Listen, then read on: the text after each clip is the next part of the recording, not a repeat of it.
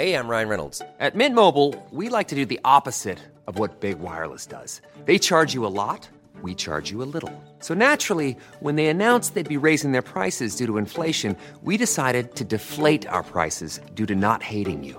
That's right. We're cutting the price of Mint Unlimited from $30 a month to just $15 a month. Give it a try at mintmobile.com/switch. $45 up front for 3 months plus taxes and fees. Promo rate for new customers for limited time. Unlimited more than 40 gigabytes per month slows. Full terms at mintmobile.com. Millions of people have lost weight with personalized plans from Noom. Like Evan, who can't stand salads and still lost 50 pounds. Salads generally for most people are the easy button, right? For me, that wasn't an option. I never really was a salad guy. That's just not who I am. But Noom worked for me. Get your personalized plan today at Noom.com. Real Noom user compensated to provide their story.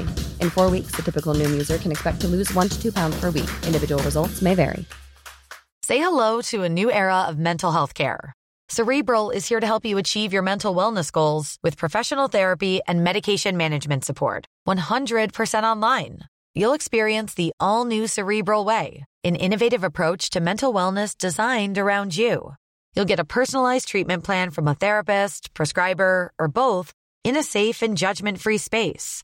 Your Cerebral therapist or prescriber will outline a customized plan with clear milestones along the way, so you can get to feeling your best. With Cerebral, you're not alone in your mental health journey. We're here to empower you to live a fulfilling life. So take that first step towards a brighter future and sign up today at Cerebral.com/podcast and use code ACAST to get 15% off your first month. Offer only valid on monthly plans. Other exclusions may apply. Offer ends July 31st, 2024. See site for details. If I bleed tonight, if I am sad tonight, I don't have a job to find. And if I work tonight, I'm so tired tonight, I'll fall asleep when I'm home, when I'm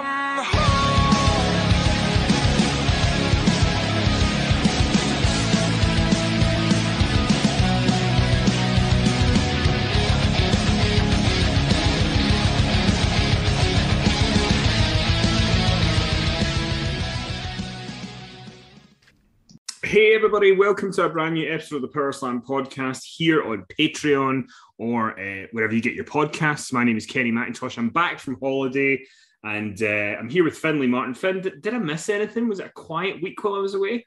Yeah, just a quiet week in your absence since we last recorded 9 days ago. I don't think much has happened, really. It could have been one of the most boring 9-day periods in pro wrestling history. I mean, you know, the thing, I think I said to you, said to Dan, I said to various other people, I said, you know, something might happen when I'm away. And everybody's coming, I won't, you know, go away, enjoy your holiday, nothing will happen. And then, you know, just all this stuff just kept happening. You know, it was the Wednesday, so which was our first full day in Gran Canaria when the Wall Street Journal article broke about Vince. Yeah. And it was Friday when he stepped down. You know, and it's funny because I was at a bar, like a British pub thing at lunchtime on the Friday, and I heard from someone. It wasn't public knowledge yet, but I heard from someone Vince has stepped down. The news will be out soon. And I phoned Dan, and you know, and Dan said, you know, take the week off. Don't feel the need to do anything. And I phoned him. I was like.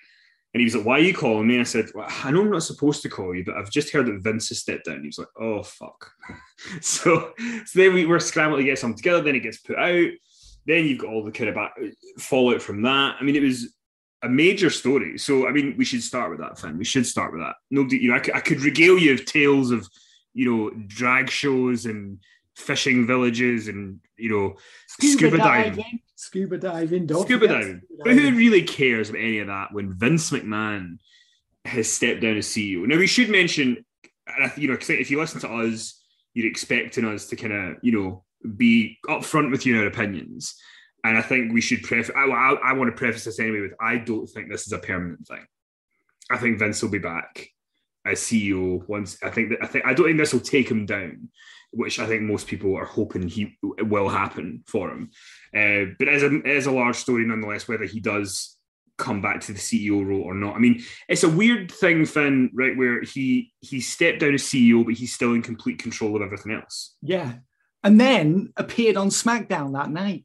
Then appeared on SmackDown in character and appeared on Raw on Monday. So, which almost felt like a kind of a, you know, an FU to everybody. I mean, I guess the best way to break it down is, shall I just kind of give the summary of the Wall Street Journal thing, and then we can talk? Yeah, you can do. Yeah. I mean, just the SmackDown thing. Was it an act of defiance, or some people speculated, at least after SmackDown had aired on June 17th, that maybe it was Vince's goodbye, his last hurrah, and he was taking one last opportunity to say farewell to the audience. And you know, it's very telling as well, a reaction to him from those WWE loyalists. I mean, he was over like Steve Austin in 1998. Well, maybe not quite to that level, but I mean, there wasn't many boos. No. I didn't detect too many jeers amongst the applause for him when he made that appearance on SmackDown. No. So, you know, that there I think was very telling. But anyway, Kenny, you carry on. But you know, just to your SmackDown point quickly, but you know, you do wonder how many people in that arena know or care about that kind of stuff. You know, is your average Joe who goes to SmackDown aware of the Wall Street Journal article on Vince? Do they know? Do they care? Who knows? But he was so over. You know? He was, and I think a lot of people maybe didn't really understand it either, because it's, you know, if he's here and he's stepped down, then has he really stepped down? And you know, is that Vince McMahon? And you know, a lot of people I think get the real Vince McMahon and Mr. McMahon confused, because there's obviously similarities between Vince the person and Mr. McMahon the character. So it is a strange one, isn't it? But you know, pro wrestling tends to provoke that reaction. And a lot of times people don't really know how to respond to things, because it's like, well, what's real and what isn't? And like, is it a storyline? You know, is this like Donald Trump buying WWE? You know, is that what this is? You know, and so anyway, Kenny, you carry on. Yeah. So basically, on the Wednesday, a Wall Street Journal article came out, which Wall Street Journal, a huge outlet in the US, mainstream. And the article had basically spoken on behalf of this woman who was a friend of a female former employee of WWE. She was hired in either 2019 or 2020. She worked as a paralegal for the company. She worked under Vince, I think. And then Vince and her began an affair. She was paid $100,000, and then her money was doubled to $200,000. And there was also wording from the friend of the woman saying that she was passed around like a toy to John Laurinaitis. Now, you could infer various things to that. And then the friend of the woman said that she felt a lot of pressure from Vince, you know, to basically, you know, she wanted to get out of there. He paid her off. So the woman's basically going to be paid $3 million overall as part of signing an NDA. So I guess there's the moral part of it, where it's like Vince is having but we've known Vince has had affairs for years. This is not new information. Yeah. But the parts of it that are more murky is that he doubled her money while she worked there. You know, is that a direct consequence of the affair? And also then paying her off in the hush money, even though he paid her off with his own money, does that then look bad at the company? This is now opened up. There's apparently multiple hush agreements that have been made. They're investigating that, aren't they? They don't know. I don't think they know yet how many there are. They think there are others, but I mean, I don't think we know for a fact if there are yet. No, they're investigating that now. I think there was talk that basically a second one had been found, and that made the investigation happen, which is being done by a third-party company who aren't going to be controlled by what Vince wants the outcome to be. So that all went down on Wednesday, and then on Friday, it came out that Vince was stepping down as CEO. He would retain all of his creative duties. Stephanie McMahon was then announced as the interim CEO and chairwoman. This is just, you know, she basically steps away from nearly all of her responsibilities in May. Mm-hmm. And then the following month, she's appointed interim CEO and chairwoman. Well, we should also say that once she stepped away, they leaked an article that buried her, that said that she was, not the words not very good at her job, but basically, because no matter why she does it, it does look bad if Stephanie leaves. So it's better to then kind of say, well, Stephanie wasn't the best for the job, so she's moving on, we're finding somebody else. And then the next month, she's back doing the same role. So, yes. Yeah, it's like a political scandal, isn't it? And you just think, oh, yeah, that person's finished. You're like, actually, no, they're not. How have they survived this?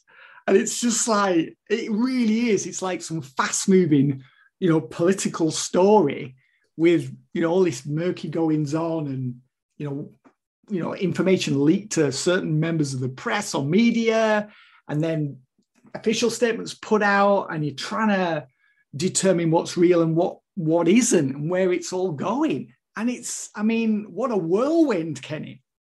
Yeah, it's a crazy story. And then in the kind of few days since, and early this week, John Laurinaitis is on administrative leave. Bruce Pritchard is now the interim head of talent relations, as well as being one of the heads of creative as well. It's a very bizarre situation. Triple H was back at the Performance Center yesterday telling people in Orlando that he's back, and he's got his heart issue. He's back. Of course he's back. I guess there's so much to it, but what do you make of the story? Do you think that this could be the downfall of Vince? Do you think that multiple agreements coming out is going to hurt him? Or do you think that, based on his SmackDown and Raw speeches, that he's just going to go on business as usual and probably survive this? It depends on what else emerges, if anything. And obviously this paralegal, I believe she's 41. She cannot talk about this publicly. She, as part of the non-disclosure agreement, she cannot talk about this publicly or disparage Vince McMahon in any way. So that was the deal that she signed. I'm not sure how that story can go any further. If there's anyone else who's also signed a non-disclosure agreement, then what can they really say that's going to be damaging to McMahon, or more damaging than what's come out already, should I say? Now, if there are other people who haven't signed NDAs, who are credible, that could be devastating for McMahon. I think it really depends on what else comes out, Kenny. It was a spectacular story. Everyone was covering it. BBC, CNN, every news outlet had this story. Mm-hmm. And, just typed in Vince McMahon, like Bloomberg covered it, Vince McMahon scandal. And it's just this wall of stories on Vince and the thing that we're just discussing right now. It's like, how is this going to affect potential sponsorships or partnerships? The TV deals don't come up until, I think, is it 2024? But yes. I think they're going to want to start negotiating them next year. So it could well have blown over by then. It could well have blown over in a few months and won't affect those TV deals. We should mention that one of the only other thing that has changed is the stock price has gone down. Yeah, but it's a very turbulent time at the moment with, huge inflation in the US, UK, mass uncertainty due to what's going on in Ukraine. If you listen to our news in the UK, you think that UK was the only country in the world that had a problem. Just look at some international news and my God, everyone's got a problem at the moment. And it's probably going to get worse for a lot of people, including us, I imagine. I was aware that the stock price had gone down, but the FTSE's taken an absolute hammering this week. So, stocks are down all over the place. Is this linked to this story? Possibly it could have had an effect, or it could be having an effect. But I think possibly it's just the markets. John Laurinaitis, is he going to be the fall guy here? He's been placed on administrative leave. Vince is still there. He's still running the show. He's appearing on TV, on SmackDown and Raw. His first appearances since WrestleMania. So it's like, what's he saying? is it an act of defiance? Is it, no, listen, I'm invincible, I'm bulletproof, you're not gonna sink me, and I'm out here and I'm rubbing it in your faces, critics? Or was it his last hurrah, his last opportunity to sort of soak in the cheers and play Mr. McMahon? But yeah, it's, and Stephanie's back and she's interim CEO and chairwoman. I mean, yeah, it's probably going to be temporary. And if Vince, the thing is, if Vince has paid the woman off with his money, then he cannot, that's something that he's done independent of the company. The two he would need to find a way within the investigation, I guess, to prove why her salary would be doubled. Exactly, because that's coming out of the company's coffers. So why has her salary suddenly doubled after she has entered into a relationship with him? And after there were so many office cuts at the same time. Well, exactly. And like talent cuts dating back more than 2 years. So, I mean, there's, contradiction there. I think that could be problematic. How can he explain that one? So that one's could be a problem. The other thing could be a problem, of course, is if there's any more information that's disclosed. Maybe there will be, I don't know. But it's like, how are sponsors and advertisers going to react to this? Do we know yet, Kenny, of any sponsors or advertisers bailing on WWE? No, none have bailed yet. I assume that the investigation is going to be the deciding factor if anybody bails. Remember back in, was it 2000 when there was the pressure group? Basically did all those stories. Was it the PTC? I think it was. Yeah, Parents Television Council. Yeah, and that led to an exodus of advertisers and sponsors, from these people who did not want to be associated with WWF anymore due to the content of the product. And they felt like, this is not good for our reputation to continue spending money on WWF programming. And they essentially shone a light on certain things that WWF had done back then.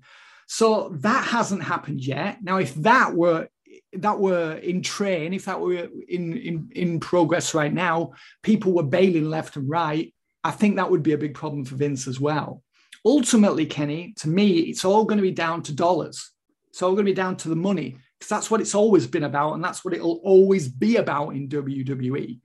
If this costs the company dearly and affects its ability to make huge money in future, then I think Vince may have to go.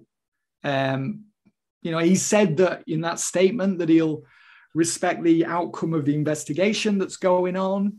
There's been all these stories of well, can the board remove him? He's got all these shares in the company. Could he just overrule them? And I think if it was a private company, then yes. But since it's a public company and there's so much money at stake here, and keeping up appearances is so important as well. I think if it becomes, if the money starts disappearing and it looks like WWE is going to be less profitable with Vince in the top job, then I think his position will be untenable. But it's also possible as well, Kenny, that he might just disappear for a while and then come back. Yeah, which seems like the most likely thing. I mean, I think I was talking to Sondra about this on Patreon, and it's something that, you and I have spoken about this privately. We all know of various big names in wrestling and things that they have done that are not in the public arena and people don't know about. And if people knew about, they would think very differently of those people. And there's a lot of people, high-profile names, who have basically got away with a lot of stuff that they did in the 90s, the 2000s, whatever. Yeah. And it was an old boys club, really, about, women are just kind of, in some ways, treated like toys. We've seen it, and if we watch the retro shows, you see how the women are presented there. So I feel like the only thing that they could do, and I don't know if Vince would do this now as a way to preserve himself, but maybe he tries to put on either genuinely or just for show, have a sort of culture change where people are treated better, if people are, because there's so many stories that could come out about Vince. But the thing with Vince is if anybody was to try and come out and tell stories about Vince, they would have to have no skeletons in their closet. Because if they do, he's going to know them. The company's going to know about them. Yeah. So I don't really. I do wonder if Vince is going to. I mean, by SmackDown and Raw, it doesn't look like he has any remorse about this or really sees it as a problem. Yeah. With his appearance as that character, but that's the trick. That's the weird thing about pro wrestling, isn't it? He's coming out as Mr. McMahon. He's playing a character, but we all know there's a lot of Vince in Mr. McMahon. It's just the volume's just turned up quite a bit, I would say. But yeah, he didn't seem to have much in the way of contrition. I mean, you look at it, don't you? And it is just. I can't say I'm massively surprised by this story, Kenny, because I've been covering this industry for a long time, and I've heard so many things, and so many things have come out in the past that he has survived. I mean, the weird thing about it to me is, why did he feel the need to pay this woman $3 million? If indeed he did, this is the story. Allegedly, he's paid her $3 million. Why did he have to pay her so much money? Mm-hmm. I just don't get it. I mean, I know he could afford it, but it's like, why would he have to shell out that much money for her silence? And I just find it odd. I mean, Vince is obviously still married to Linda, but I mean, as far as I know, they've been living separate lives for many, many years, if not decades. Mm-hmm. And he admitted to multiple affairs in his damn Playboy interview, and that was 2001. So, I mean, it's like, I don't think they have, I think they have like a traditional marriage. As far as I know, they just live pretty much separate lives. So it's not like he was doing it because he was wanting to protect his marriage. No. So why is he paid us so much money? I mean, it looks shady, doesn't it? I mean, it really does. And some of that language that was in the Wall Street Journal story was extremely disturbing, like extremely disturbing. And, the John Laurinaitis thing as well. Isn't he married to the Bella Twins' mother? Yeah, he's married to Kathy. Is it Collis? Yes. Yeah, they got married 2016, as far as I know. So I mean, maybe their marriage. I mean, I'm not sure what's going to happen there, but I mean, I wouldn't like to be John Laurinaitis right now. No. So, I mean, this looks really bad. I mean, but it is, it's double standards, isn't it? So I mean, Vince has allegedly done this, and so apparently is John Laurinaitis, but he's lost his job and been sent home, and Vince has had to, step down as CEO and chairman, but is still running the show. So you've got major double standards going on here. So, I mean, that looks bad as well, for a company, it's a public company. And they're putting out this statement, oh, yeah, we're investigating it. And, Vince is saying, yes, I'll respect their findings. Whatever conclusions they reach, I will comply. And it's like, well, you know what? Should you even be there right now? You should really probably have stepped away from the company altogether. If John Laurinaitis has been placed on administrative leave, why has Vince not been placed on administrative leave? So you've got a major double standard there, Kenny. I think that's fair to say, isn't it? Oh, yeah, 100%. But I mean, like you said earlier, the key is going to be, does this affect their bottom line? Because that's really what it's about. It's not about, if this is morally right. It's morally pretty repugnant, really, that but I mean, there was multiple news outlets that reported on some of the other Vince allegations, the Rita Chatterton referee thing from 1986, where she alleged that he raped her in a car. There was the 2006 thing in Boca Raton, Florida, where a tanning salon employee alleged that he groped her. And that, so there's already stories out there about him, and I'm sure there's many others that have not made it out there. So I don't think anybody. I think most people, if you've watched wrestling for a long time and you kind of consume, whether you read Power Slam or you consume podcasts, so you buy Inside the Ropes magazine or whatever.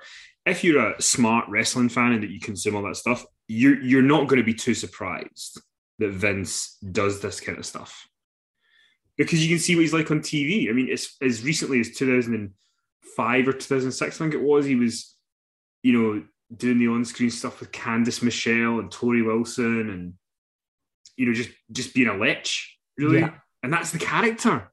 You know, that's him. That's what he does on TV. So, you know, God only knows what he can get away with when he's not on TV. So, but yeah, I have a feeling that he's gonna be fine, which is not great. You know, I wish there was more accountability and something would change. But I mean, if he gets away with this, then what the message is that he can continue to have affairs with people that work for him and have power over them. And then once he's kind of had his use of them, or, you know, they look like they might be about to be trouble, he can just pay them off. Yeah, I'd say that's a fair analysis of the situation. I tell you who has done well at this whole situation is Oliver Luck, former XFL commissioner, president. I can't remember what his role was, but he was one of the only people that had signed a contract with the XFL, and Vince let him go within a year and didn't intend to pay the rest of his contract. So he's now settled with Vince, which, you know, you got to assume part of the reason that's settled now is because the last thing Vince wants to do is go to court about that. Oh, yeah, and doesn't need any more bad publicity. You know, this bad publicity, they're going to want to like dampen this down, you know, and just hope this story doesn't have traction, doesn't have legs, and just goes away, very quietly goes away, and dirt is disclosed. But yeah, it's when things like this happen, you start asking yourself a lot of questions about, you know, the company and watching it, and, you know, in many ways, your entire sort of working life. And I've thought that many times over the years when things have happened in pro wrestling, and you look at it and you just think, wow, you know, this business, it's really bad. And then people say, well, you know what? It's better than it used to be. And you sort of think to yourself, well, actually it is, but it's still not great, is it? And then people say, well, other industries are worse. You think, really? And then stuff comes out in those industries and you think, well, you know what? Actually, they are pretty bad, those other industries. And you sort of sell it to yourself. But as somebody who's covered wrestling for a long time, and we're still covering it now in the magazine here on the podcast, it's something that causes you, you know, you sort of do feel quite a lot of shame to be not involved in, but being on the fringes of pro wrestling when things like this happen. It's really unsavory, isn't it? It's really unsavory. And I think Vince should have stepped away entirely. You know, I think, you know, if he had any honor at all, he would have done. And this stepping down as CEO and chairman, I mean, what difference does that make, really? PR stunt. It's just a PR stunt. And even if it came to the bit where it was like he has to, you know, permanently resign as CEO, I mean, he's basically going to be telling Stephanie what he wants done. You know, she's not going to overrule him. You know, so it's a whole. And you bring up a really good point. The moral dilemma of being a wrestling fan gets quite challenging, because whether it's Saudi Arabia shows or whether it's you know, sexual allegations or whatever, it's just always there. But I think, you know, you could, if you're somebody who watches Disney movies, the problems are there as well. You know, if you buy stuff off Amazon, the problems are there as well. Yeah, well, they are. That's it. And, you know, you speak to anyone who works in any industry and they'll just, you know, if they're honest, you know, they'll tell you that things go on that shouldn't go on. And, you know, it's obviously true of pro wrestling. And, you know, I remember back in like 91, 92, when all this was going on, when I was a fan, just when I started Superstars of Wrestling, and, you know, when the whole sex scandal and steroid scandals broke, I was like, well, what's going on here? And it was a very strange time to be a fan. And, you know, you ask yourself a lot of questions about it. It never was a real story over here in the UK, actually. Even though WWF was in the midst of the craze at that point, it didn't really get that much coverage, the sex scandals and the steroid scandals. It was more of an American thing. I think the press just weren't interested and just kind of found pro wrestling to be this rather absurd form of entertainment And for that reason, it wasn't worthy of, serious scrutiny or coverage. It was just this thing that, they made fun of. So it was never really a huge mainstream story in the UK between like 91 and 94, even though WWF was massive in this country then. But things are obviously different now. And that's the reason why WWE in this story has received so much publicity from basically every news outlet. So, huge story. I mean, bigger story. I think he's going to survive it as well, Kenny. I mean, I'd feel a lot happier if he just were to withdraw entirely and to just say, listen, there's an investigation going on. I need to just extract myself. I need to just remove myself from this company. And for him to appear on TV, on SmackDown and then on Raw was, Vince in... you think, well, how much of Mr. McMahon is the real Vince? And you just think, you know what, you didn't need to do that. It wasn't essential for you to appear on either program. You were doing it because you could and because you wanted to. And I just feel like he would have shown more, compunction or contrition for what's going on if he had not appeared on those programs and had just stepped away entirely until this investigation is complete. Yeah, I think you're right. One other thing that I guess, I don't know if this has come out of this, I don't know if this situation has anything to do with it. You could argue that it might. Raj Giri, who runs WrestlingInc.com, he put a report out last week saying that Sasha Banks is in the process of getting her WWE release. Multiple other people have not been able to really confirm or deny it, but it feels like in terms of timing, this is not a bad time for Sasha and her attorneys to try and get it done. Do you think she's going to be able to get it? And do you think is this the right move overall? Or do you think that if she did come back, I know we've covered this before, but do you think if she did come back, there's a way to smooth it over, or is it just time to part ways? I think they should part ways. I think she needs some time away from WWE. I think they can probably work it out. I think they just need some time away from each other. And she needs to do whatever it is that she wants to do. Maybe maybe she's been offered an acting gig. Maybe there are opportunities for her out there that are not wrestling related. And she's eager to pursue them while she's hot, while she's somebody, and while she's still young enough to take advantage of them. And I think for me, if I was her and I'd reached the end of my tether and I absolutely did not want to be there anymore, I think I would be pursuing the release and I would be really hammering it right now because WWE publicly does seem weak. And it's more sort of bad publicity if there's a talent who's disgruntled and doesn't want to be there, and just giving her release will just, it will just dampen that one down as well. That will prevent that story from gathering any momentum. And then she can just, choose her pathway outside WWE, whatever that might be, and pursue that. But I think she will return to WWE one day. I think, was she about 30, Sasha Banks, 29, 30? I think she is. Yeah, I'll find out now. I think she's just turned 30 from what I remember. Yes, she's 30. 30. So, even if she were to take 2 years off, she's still only going to be 32. So, she could come back and have another good run. But it feels to me like she's had enough. She doesn't want to be there anymore, obviously, because she walked out.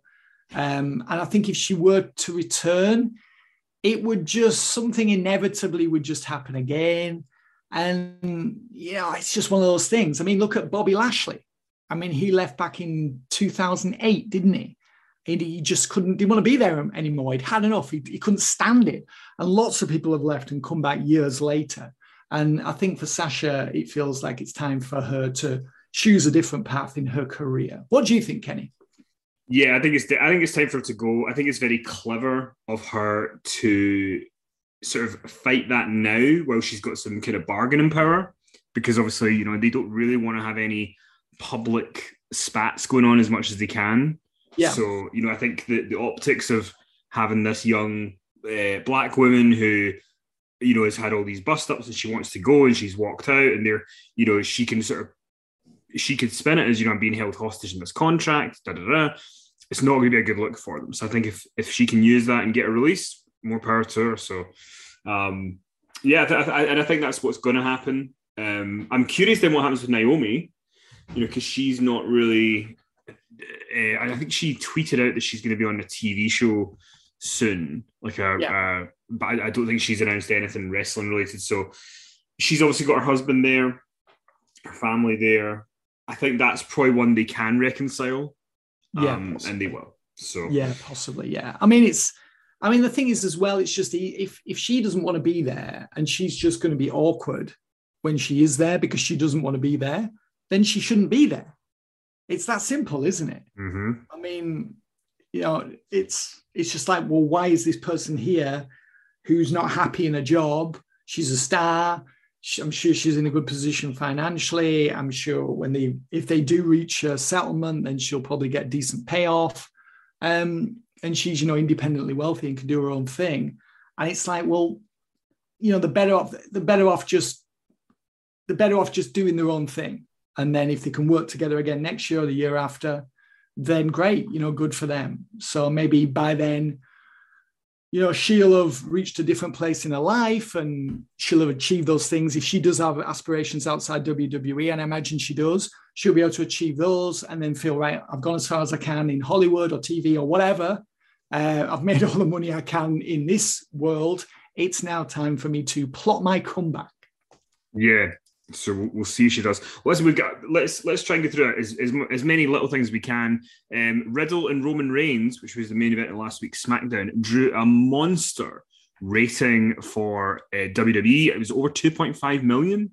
Was the rating for Riddle and Roman Reigns. I mean, obviously Roman Reigns is going to get a lot of praise for that rating because it's him having a TV match. But you got to give Riddle credit as well. I mean, you're not wrestling a broom. There was definitely somebody else there who was pulling the sort of the story. So it's got to be a big win for WWE to get that number. And I mean, it might have been nice if they didn't have Omos beat Riddle straight away afterwards. But for SmackDown, it was a pretty big deal and a big win for them. Oh yeah, huge. I mean, they did a really good job on the story. I imagine that maybe people were interested in seeing if Randy Orton would return after the match. Instead, it was Brock Lesnar. And it just shows, the power of, the old less is more policy. You make Roman Reigns a special attraction. You don't feature him constantly. I mean, this was his first TV title defense since WrestleMania, we should point out. So, I mean, it just shows that there is value in Roman and in the championships that he holds.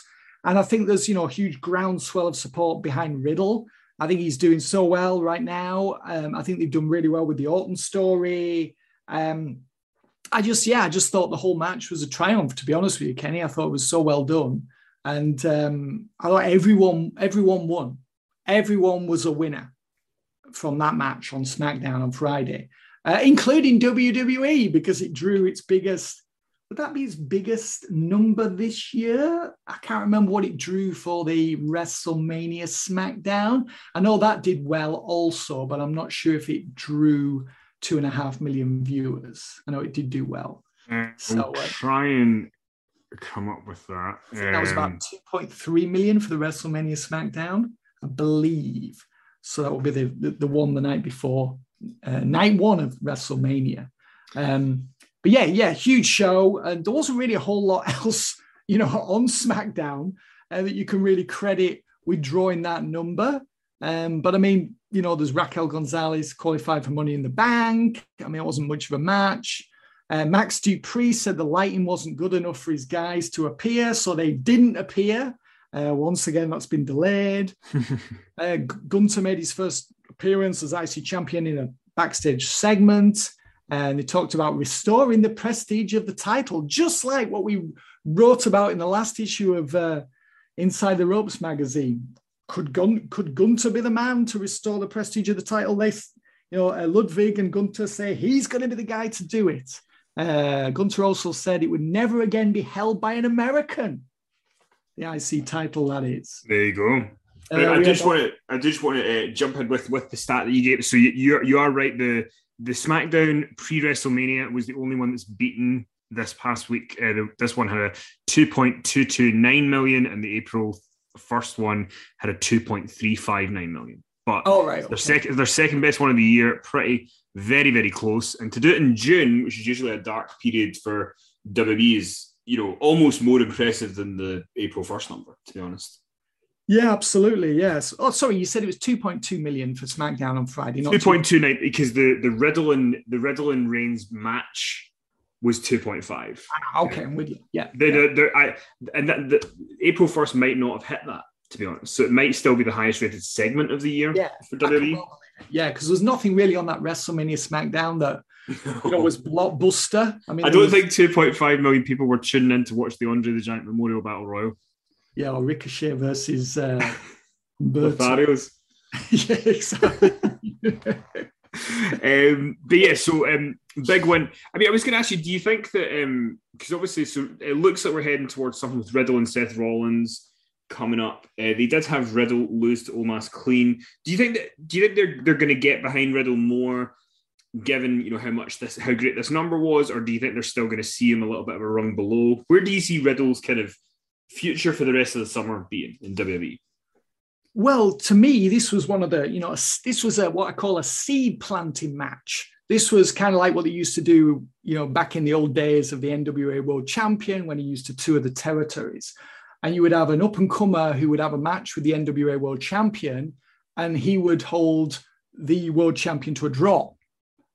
So he wasn't seen as, the local guy, the local challenger, wasn't seen as being ready to become champion yet. But the fact that he had this 30-minute draw, 60-minute draw with the world champion was like, wow, look at this guy. He's going to be a champion in future. He's going to be a top guy in this territory. Look at this match that he just had with this, Jack Briscoe, or Terry Funk, or Harley Race, or whomever. So to that to me is what the Riddle-Roman Reigns match was. It was to announce that Riddle will become champion in future, but isn't ready for it yet. And I just thought it was so well done on so many levels, that match. One of the finest pieces of booking I've seen in 2022.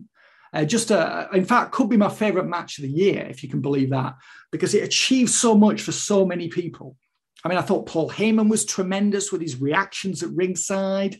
I thought Michael Cole was really good on commentary, saying Riddle has arrived. Riddle lost, but it didn't matter because the match was so good. It was so closely contested. I don't think anyone really thought. They thought maybe there's a glimmer of hope that he might win, But really, we all knew that Riddle wasn't going to win because he was facing Roman Reigns. So he was there to push Reigns to the limit and then do the job. But Riddle's a guy who takes a beating so well. He's such a natural baby face. He's so good at selling and really provoking sympathy when he's taking a beating. And I'm not saying it's a lost art, because obviously Riddle's doing it and other people can do it as well. But he does it very well, knows when to make his comebacks, doesn't do too much. Reigns is biggest star in the business, has been for a very long time. And, he just looked just dynamite out there, Reigns. For a guy who doesn't wrestle that often, you'd never believe it, would you, from that performance? Yeah, he did. It was a fantastic match, and I hope that Riddle. I hope they see what they've got with him, because when they've got people injured, he's definitely one they could do a lot with. So, but it's not his time yet. So it was absolutely the right outcome, the way it played out. And plus, we've got Reigns versus Randy Orton coming at some point. Obviously, Brock Lesnar returned at the end, and it's going to be Lesnar versus Reigns in a last man standing match at SummerSlam. We think that Drew McIntyre is going to challenge Reigns at Clash at the Castle. So it's not time for Riddle yet. 2023, I think, will be the year when he maybe becomes champ. But 2023 will be his year. And, I'm sure he was really, pleased with that performance and just, beaming with pride. And in a sense, it didn't really matter that he lost to Omos in the qualifier on Raw, because Riddle doesn't need to be in that match now, because he's established and he's a star. And that Money in the Bank ladder match, that's to hopefully create a new star or give someone who currently doesn't have a route to the title, the route to the title. Hopefully Drew McIntyre, because, I want to see him challenge for either both belts or one of the belts in Cardiff in September. I was just going to ask you before we move on. We did see Brock Lesnar's return at the end of SmackDown. So that is going to be the SummerSlam main event again. I mean, are you excited about it? Do you feel like it's a necessity for them to bring Brock back? Would you like to have seen them put somebody else in the spot to give somebody else a bit of shine? How do you feel about Brock being the guy to be the SummerSlam? Can we assume that Randy Orton is not able to do it, and that's why they've had to go in a different direction? Orton's got a back injury that may need surgery. How do you feel about Brock being the person brought in to sort of step in? Well, I mean, I remember when I did the review in the magazine of WrestleMania, and I made the point that from the way the match ended at WrestleMania between Lesnar and Reigns, that the feud had not ended. There was those, lingering glances afterwards. So it was clear there was going to be another match between them. Yeah, I mean, I think I would have preferred to see Orton in this spot. And, they're keeping that one alive, Kenny. I mean, if you notice Roman Reigns during the match on SmackDown, he was talking into the camera directly to Randy Orton. So it's hard for me to believe that Orton's going to be out like for the rest of the year. I'm not quite sure I thought the injury was a storyline, and apparently there is some truth to it. But it's weird that they're spending so much time talking about Randy Orton if he's genuinely injured and can't wrestle, isn't it? Yes, I mean, it feels like they must kind of be like, right, we know he can't do SummerSlam, so we have to get Brock back, but we don't know, maybe he can do, the October pay-per-view or something. But I mean, yeah, it's a strange one. I can't say I'm too excited about Brock and Roman again at SummerSlam, because it feels like, because if Brock comes back and then Brock loses to him again, I don't really know how you can extend that any further. No, this has got to be it. This has got to be the final match, hasn't it? Yeah, because I don't know how many matches it is these two have had on pay-per-view, but we've got to be approaching 7 or 8, maybe.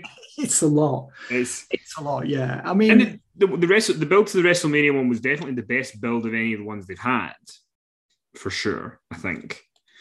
But yeah, I guess it's just with SummerSlam, sometimes you hope for some fresh stuff that you've not already had. I mean, they have had a lot of injuries, so it's what happens. But I don't know. I would have liked to maybe seen somebody else, and maybe if they'd have got Lashley ready for him for Reigns, that could have been good for him. I agree. I mean, I'm not elated. I'm not ecstatic about. You don't think it's going to take over from the Roman and Riddle match in your favorite match of the year, Paul? Yeah, and the reason I liked it so much was because it achieved so much. And I just thought in terms of the way it was booked and the way it elevated Riddle and it elevated Reigns and it set up Lesnar's return. I mean, I knew they were going to do another match. Obviously, they were going to, from the way the WrestleMania match ended. And SummerSlam seems like the place to book it if Orton's not ready. I thought it was going to be Orton versus Reigns at SummerSlam. Obviously, it's not. So, what else did they have? You could have done Drew McIntyre, but we think he's going to be in the top spot in September, which is, I think, the right match for him. So, yeah, it's weird, isn't it? Because if Lesnar loses again, what's next for him? And it feels like Roman Reigns' journey as champ is not yet over. It feels like there's more for him to do. And I would rather that he was champ when he faced Orton and when he faced Drew McIntyre. So, I'm curious as to see how this one ends, because Reigns has scored so many wins over Lesnar. Surely you can't win again. But there again, it's last man standing. So there are lots of things you can do to protect Lesnar on the finish, I guess. Well, listen, let's move on to the kind of final topic before we go. And AEW had been dealt another blow for Forbidden Door. Obviously, CM Punk announced his injury just after Double or Nothing on Rampage. And now we find out that Bryan Danielson is also going to miss Forbidden Door and miss Blood and Guts. He was on last night's Dynamite. He's saying that he's going to be out. He didn't give an indication of when he's going to be back. Zack Sabre Jr. did come out and he's going to be facing somebody else, but Danielson wouldn't tell us who it was. Yeah. Are you concerned for Danielson in terms of this being a long-term thing, or do you think are you kind of confident that it's just, he's out with an injury, he'll be back, it's fine? Has he said what the injury is? No. Okay. Do we think it's connected to his fall between the ring and the ramp on Rampage that night. Yeah, I mean, hopefully that's what it is, because that would be way more manageable than if it was something to do with his previous injuries. Yeah, exactly. I mean, there's no point really sort of catastrophizing, because we don't know if it is head related or concussion related or anything like that, so there's no point really going down that road. I mean, I'm sure lots of other people will dedicate lots of time to that discussion. And, if it's just a leg injury or knee injury, an ankle injury, then that's something that he can recover from in a few weeks. And he's making the right decision not participating in these matches if he's not ready to go. So, I mean, that should be, AEW should be applauded for that. Danielson should be applauded for that. This was something that WWE was concerned about, why they didn't want him to leave, because they didn't want him taking unnecessary risks. Something that was mentioned many times by the company and people, privately and publicly as well, which I thought was very, very good of the company. That was the way that's the way WWE should be, and the way WWE is. So I don't really think there's much else to say. I mean, if it's just a minor injury, then I'm sure we'll be back in action next month. If he's still on the bench 4 weeks from now, Kenny, then maybe we need to have that conversation. I mean, he has taken, I think, definitely more punishment in his AEW matches than he was taking in his WWE matches. So I hope it's not a recurrence of the injury that cost him however many years of his career it was. Was it 3 years or 4 years he was out? Yeah, three years, yeah. 3 years he was out. But I mean, the thing is, I mean, there was a report saying that he was unable to fly at Double or Nothing, and that, or just after he was unable to fly somewhere, and that was why. But obviously, he's flown now to this place, to wherever they were last night. So, that gives me a little bit more, hopefully, confidence that it's just a. I mean, to me, if you're AEW, put out what I know. Sometimes WWE don't want to. They've not put out why Rhea Ripley's injured. Yeah. She said it's a brain/teeth thing. But I think sometimes, especially with Bryan Danielson, give us the information so we can relax a little bit, so we can kind of not worry. Because otherwise, you do just kind of your mind does race to the. You fear the worst, don't you? Yeah. Because things were bad for a long time. So, I mean, I'm sure if it gets to that for Danielson, because he's reached a point in his life now where you would hope that he's not going to take on any unnecessary risks. And he's had this run, he had the WWE comeback, and did a lot of things there. He's made his money, as I often say, there's lots of money to be made. He could make a lot of money as a non-wrestler in this industry. If he chooses to, he'll be in demand for years at conventions. He could go back to WWE and do something that didn't require him to take any bumps. So there's lots of options for him. And I'm sure he's in a very good position financially that possibly he doesn't even need to work anymore. So why take the risk? And hopefully he won't. Hopefully, if this is, very worrying, hopefully he'll do the right thing and say, it's my time. I've had my run. I'm pleased with what I've achieved. It's time for me to do the right thing for my health and for my family. And then the big news is last night on the go-home show for Forbidden Door, Kazuchika Okada made his AEW debut. He came out to make the save for Adam Page when Adam Cole and Jay White were beating up Page. So it basically means that what we're going to get is a four-way for the IWGP title at Forbidden Door with Page, Cole, White, and Okada. And it's funny. I was talking to some people who I know who follow New Japan a lot, and I'd asked them, I said, is the Forbidden Door card, is it worthy of what you'd hoped it would be? And most of them have said it should be a fun show, but it doesn't feel like there's any dream matches. There's anything, it just feels like a bunch of matches. And to me, Okada being in a four-way with Adam Cole, who's had a really dull AEW run, Adam Page, who's kind of coming off, that hot end to his title reign, but nothing since, and Jay White, who I mean, people tell me he's great. I've yet to see the charisma come out yet. I've yet to see the evidence. Yeah, I've not seen it. I mean, he doesn't exactly light up the arena, does he? No, I don't think he could light up a sparkler. I think he's just does nothing. He couldn't light up a tea light. So you've got Okada, who to me, he was the one person I was like, I can't wait to see Okada. Obviously, it'd be great to see Tanahashi and Will Ospreay and all the other people they're going to bring in. But Okada for me was the one. I like Okada. Even though I'm not a big fan of 1 hour matches, and I know the Okada Omega series is, very highly acclaimed. I was looking forward to seeing Okada, and to see him come out in the go home show, insert in the 4-way, to me is just not that exciting. What do you think? Yeah, and wasn't it weird on last week's Dynamite? Jay White was there and he interrupted Adam Page and Adam Cole, nailed Adam Page with the Blade Runner, and then Jay White said that he wasn't going to defend the belt against either Adam Page or Adam Cole. And now he's defending the belt against both of them. So that's very odd as well. Mm-hmm. And I sense that something went wrong in that segment from the announcer's reaction to it afterwards. And they seem very confused. I mean, I know the announcers on AEW are often confused and left looking on in disbelief at the things that occur on that program and the things that are said. But that, to me, it struck me as something had gone awry there.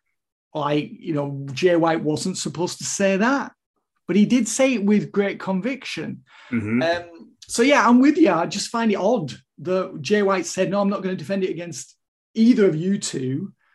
And then Okada turns up, and instead of the spotlight being firmly on him, which it should be, he should be in a one-on-one match. So we get to see the best of him. And like, Okada's not really renowned for having fatal 4-way matches. He's more of a one-on-one guy in New Japan. And New Japan, he does do occasional gimmick matches, but not that many, does it? It's more of a one-on-one type of promotion. So it is a bit odd that he's been booked in this match with 3 other people. To me, he should have just been booked against someone lower on the card if he wasn't going to be in a top title match, so we could see him do all his signature spots. He can work the crowd. He can, basically just, bask in the glory of being on this show, make a very positive impression. And then, if there is another Forbidden Door show, or if he was going to wrestle on a future event, he can come back and then, wrestle somebody for a title. So to me, he should have been in a one-on-one match. Well, let me quickly just run down the card for Forbidden Door and just get your take overall on the card. I'm going to try and not butcher as many of these names as I can. So we've got Zack Sabre Jr. taking on an opponent of Bryan Danielson's choosing. So do you think it'll be Cesaro? I think it could be. I think it might be. That seems to me like if it's a surprise, that's who he's got the relationship with. It's either going to be Cesaro or Johnny Elite. Or it could be Wheeler Yuta. Oh my God, hopefully not. Anyway, we've got the Young Bucks and Bullet Club members El Phantasmo and Hikuleo against Darby Allin, Sting, Shingo Takagi, and Hiromu Takahashi. We've got Thunder Rosa versus Toni Storm for the AEW Women's title. Not quite sure how that's part of the Forbidden Door. So it's 2 AEW wrestlers, but sure. Yeah. 3-way winner takes all match for the ROH tag team titles and the IWGP tag titles, which is FTR against United Empire, which is Great O'Khan and Jeff Cobb, and Roppongi Vice, Trent Beretta and Rocky Romero. Will Ospreay versus Orange Cassidy for the IWGP US title. I mean, really? Now, I've heard that Will Ospreay, his favourite wrestler in AEW is Orange Cassidy. Well, do you know what? Will Ospreay's not the booker. He's welcome to him. Will Ospreay, and you're putting him against Orange Cassidy, who has had no TV time because he's been off many months. Yeah, he's been injured, hasn't he? Was it like an arm injury? Yeah, he returned last week, didn't he? Yeah, he returned last week, and it's like, and I like Orange Cassidy. It's not me being down on him, but it's just like, this is supposed to be the Forbidden Door. This is supposed to be the best of the best, the biggest stars, the big dream matches. We've got Sammy Guevara and Chris Jericho team with Minoru Suzuki to take on Eddie Kingston, Wheeler Yuta, and Shota Umino. So Wheeler Yuta will not be against Zack Sabre Jr., much to your relief, Finn. No doubt Minoru Suzuki will do the job like he always does. Why not? Why? I mean, it just makes sense to have him job every single time. Exactly. Why not? We've got another four-way for the inaugural AEW All-Atlantic title, because there's another men's title coming. Pac, Miro, Malachi Black, and Tomohiro Ishii are going to be the participants for that. So we've got another four-way match. Another four-way. I mean, we only need really one four-way match each show. Otherwise, it becomes overkill. And this show, Kenny, is going to be overkill. It's going to be kick out, kick out, kick out, kick out, kick out, kick out, another kick out. It's just going to be kick out central. This is going to be the kick, and never mind the Forbidden Door. This is going to be the kick out show. It's just going to be excess. That's what this show is going to be. And we don't need another four-way. We only need one four-way on the show. I mean, it just beggars belief, doesn't it? It really does. It's just so. And then we've obviously got as well the we've got the interim title match with John Moxley and Takahashi, which I immediately had a brain fart. Tanahashi. Fucking hell. One more time. For the interim AEW World title, we have John Moxley and Hiroshi Tanahashi, which should be a belter, should be a big main event. So at least they have that. Well, I can't say I'm a huge fan of John Moxley, but I mean, we'll see. But at least in this one, Finn, it's two big stars. It's a big AEW star, it's a big New Japan star, which should be the concept of this whole show. Yeah, well, exactly. Moxley, I don't know what's worse, his haphazard promos or his like meandering matches. But I mean, maybe Tanahashi will keep him in line and there'll be a bit of structure to the match. So hopefully Moxley doesn't bleed. Don't need to see John Moxley bleed ever again. No, same here. But yeah, I mean, there's people in the card who I would imagine if you are trying to sell some people who are not New Japan fans. I think the 8-man tag will be fun. Having Sting in there with the Bullet Club and the Young Bucks will probably be quite fun to watch. Yeah. Zack Sabre Jr.'s match should probably be really good. I think the 6-man with Jericho, Sammy Guevara, Minoru Suzuki with Wheeler, Kingston, and Umino should be pretty fun. But I just don't think Okada should be in a four-way. I think he should be in a... I see before when they said it's going to be Hangman, Adam Page, and Okada, I remember going, oh, well, that's okay. That's a dream match compared to what we've got now. Yeah. And that's it. And the thing is, that could have revived Page. I mean, Okada surely would have won. I mean, it'd be interesting to see how many of the New Japan guys do jobs, since the New Japan talent generally do jobs when they appear on AEW shows. Although I did know that Will Ospreay scored a win last week, didn't he? He's got a win against Dax, wasn't it? Dax Harwood. Harwood, yeah. Yes, on Dynamite last week in a match that was rather overindulgent, as Will Ospreay matches usually are. And wow, that was kick out. I mean, just the German suplexes just never ended. So it was just like went on. It's, now they're going to do this. Oh, now they're doing that. Oh, well, they're going to have to do more. We need more. Just keep going. So, but yeah, I just hope, there's a bit of, discipline when it comes to booking. There probably won't be. And, they can just temper the undercard matches so they just don't deliver too much. And we have this sort of gradual sort of, crescendo to the main event. I mean, this never happens in AEW, of course. But I just sort of fear that it's just going to be everyone attempting to steal the show rather than trying to arrange the show in a way that it's creating a mood, which is what a pro wrestling show is supposed to do. So we're not completely frazzled and burnt out by the time the main event ends up in the ring. But no, sorry, I just got sidetracked there with Page and Okada. That could have been, if they just had a one-on-one match, I think that would have been really good for Adam Page because, Okada would have won, but they could have had a hell of a match and it could have been like a handshake thing at the end. And, this sort of acknowledgement that Page is in Okada's league, which he should be. I mean, he was the AEW World Champion. And I think that could have been very good for both men. And it would have really shown us what Okada could do, because it would have just been a one-on-one match instead of a four-way match. So the spotlight would have been very much on him. And we would have seen the best of him against Page. So I think that would have been a win-win for both men. Kind of almost like a Reigns-Riddle type match. I think that could have been. Well, listen, we will be here next week, and we will endeavour to talk about some of the top matches from Forbidden Door, because I'm sure it'll be a noteworthy. There will be some noteworthy stuff that comes out of the show that takes place this Sunday. But yeah, I feel like, Finn, we've packed a lot in to this hour. We've done well to kind of get ourselves almost caught up with everything. So, and then next Tuesday we'll be back to normal. We will be, yes. Did you have a good holiday, by the way? I did have a good holiday. I enjoyed it very much. But I'm glad to be back. I don't know if you ever got this when you were kind of full time, but like by about day 5 or 6, you were kind of ready to get back into it again. You'd had your break. That's kind of where I was at by day 6. I was kind of like, okay, I'm ready to come back and get stuck in again. Yeah. But I did when I was running the magazine, because I didn't have that many lengthy holidays. I had one in 98 and I had one in 2001.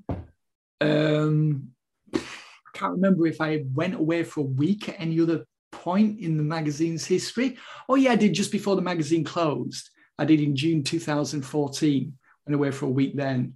But yeah, I know what you mean. But for me, it was always like, you want to get back, the mountain that you've got to climb when you return. That was mostly my motivation for wanting to, not end the holiday, but return home, because, oh my God, I've got so much to do and I've only got like 12 days to do it in. So that was, I'm sure that's the sort of thing that you were thinking.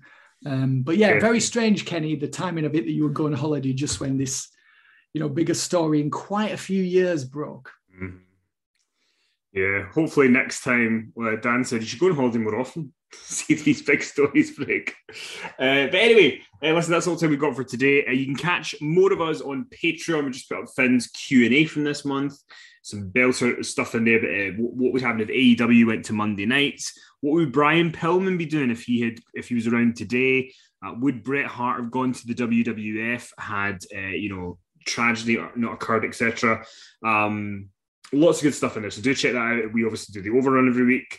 We'll be doing the King of the Ring 2002 review soon, so that'll be going up as well at some point shortly. But yeah, patreon.com/Inside the Ropes. And of course, InsideTheRopesMagazine.com is where you can check out the magazine. You can order one issue to just try it out. You can do a monthly rolling subscription that you can cancel anytime. It's an easy decision to make once you've checked it out. And the subscription is a really easy option, so we hope that you will give us a go. Exactly, and the next issue is out next Thursday. Next Thursday, so there you go. We hope that you enjoy that. A cracking Roman Reigns cover, which is very exciting. So I want to thank you for all your support, everybody, and we'll talk to you soon. If I bleed tonight, if I am sad tonight,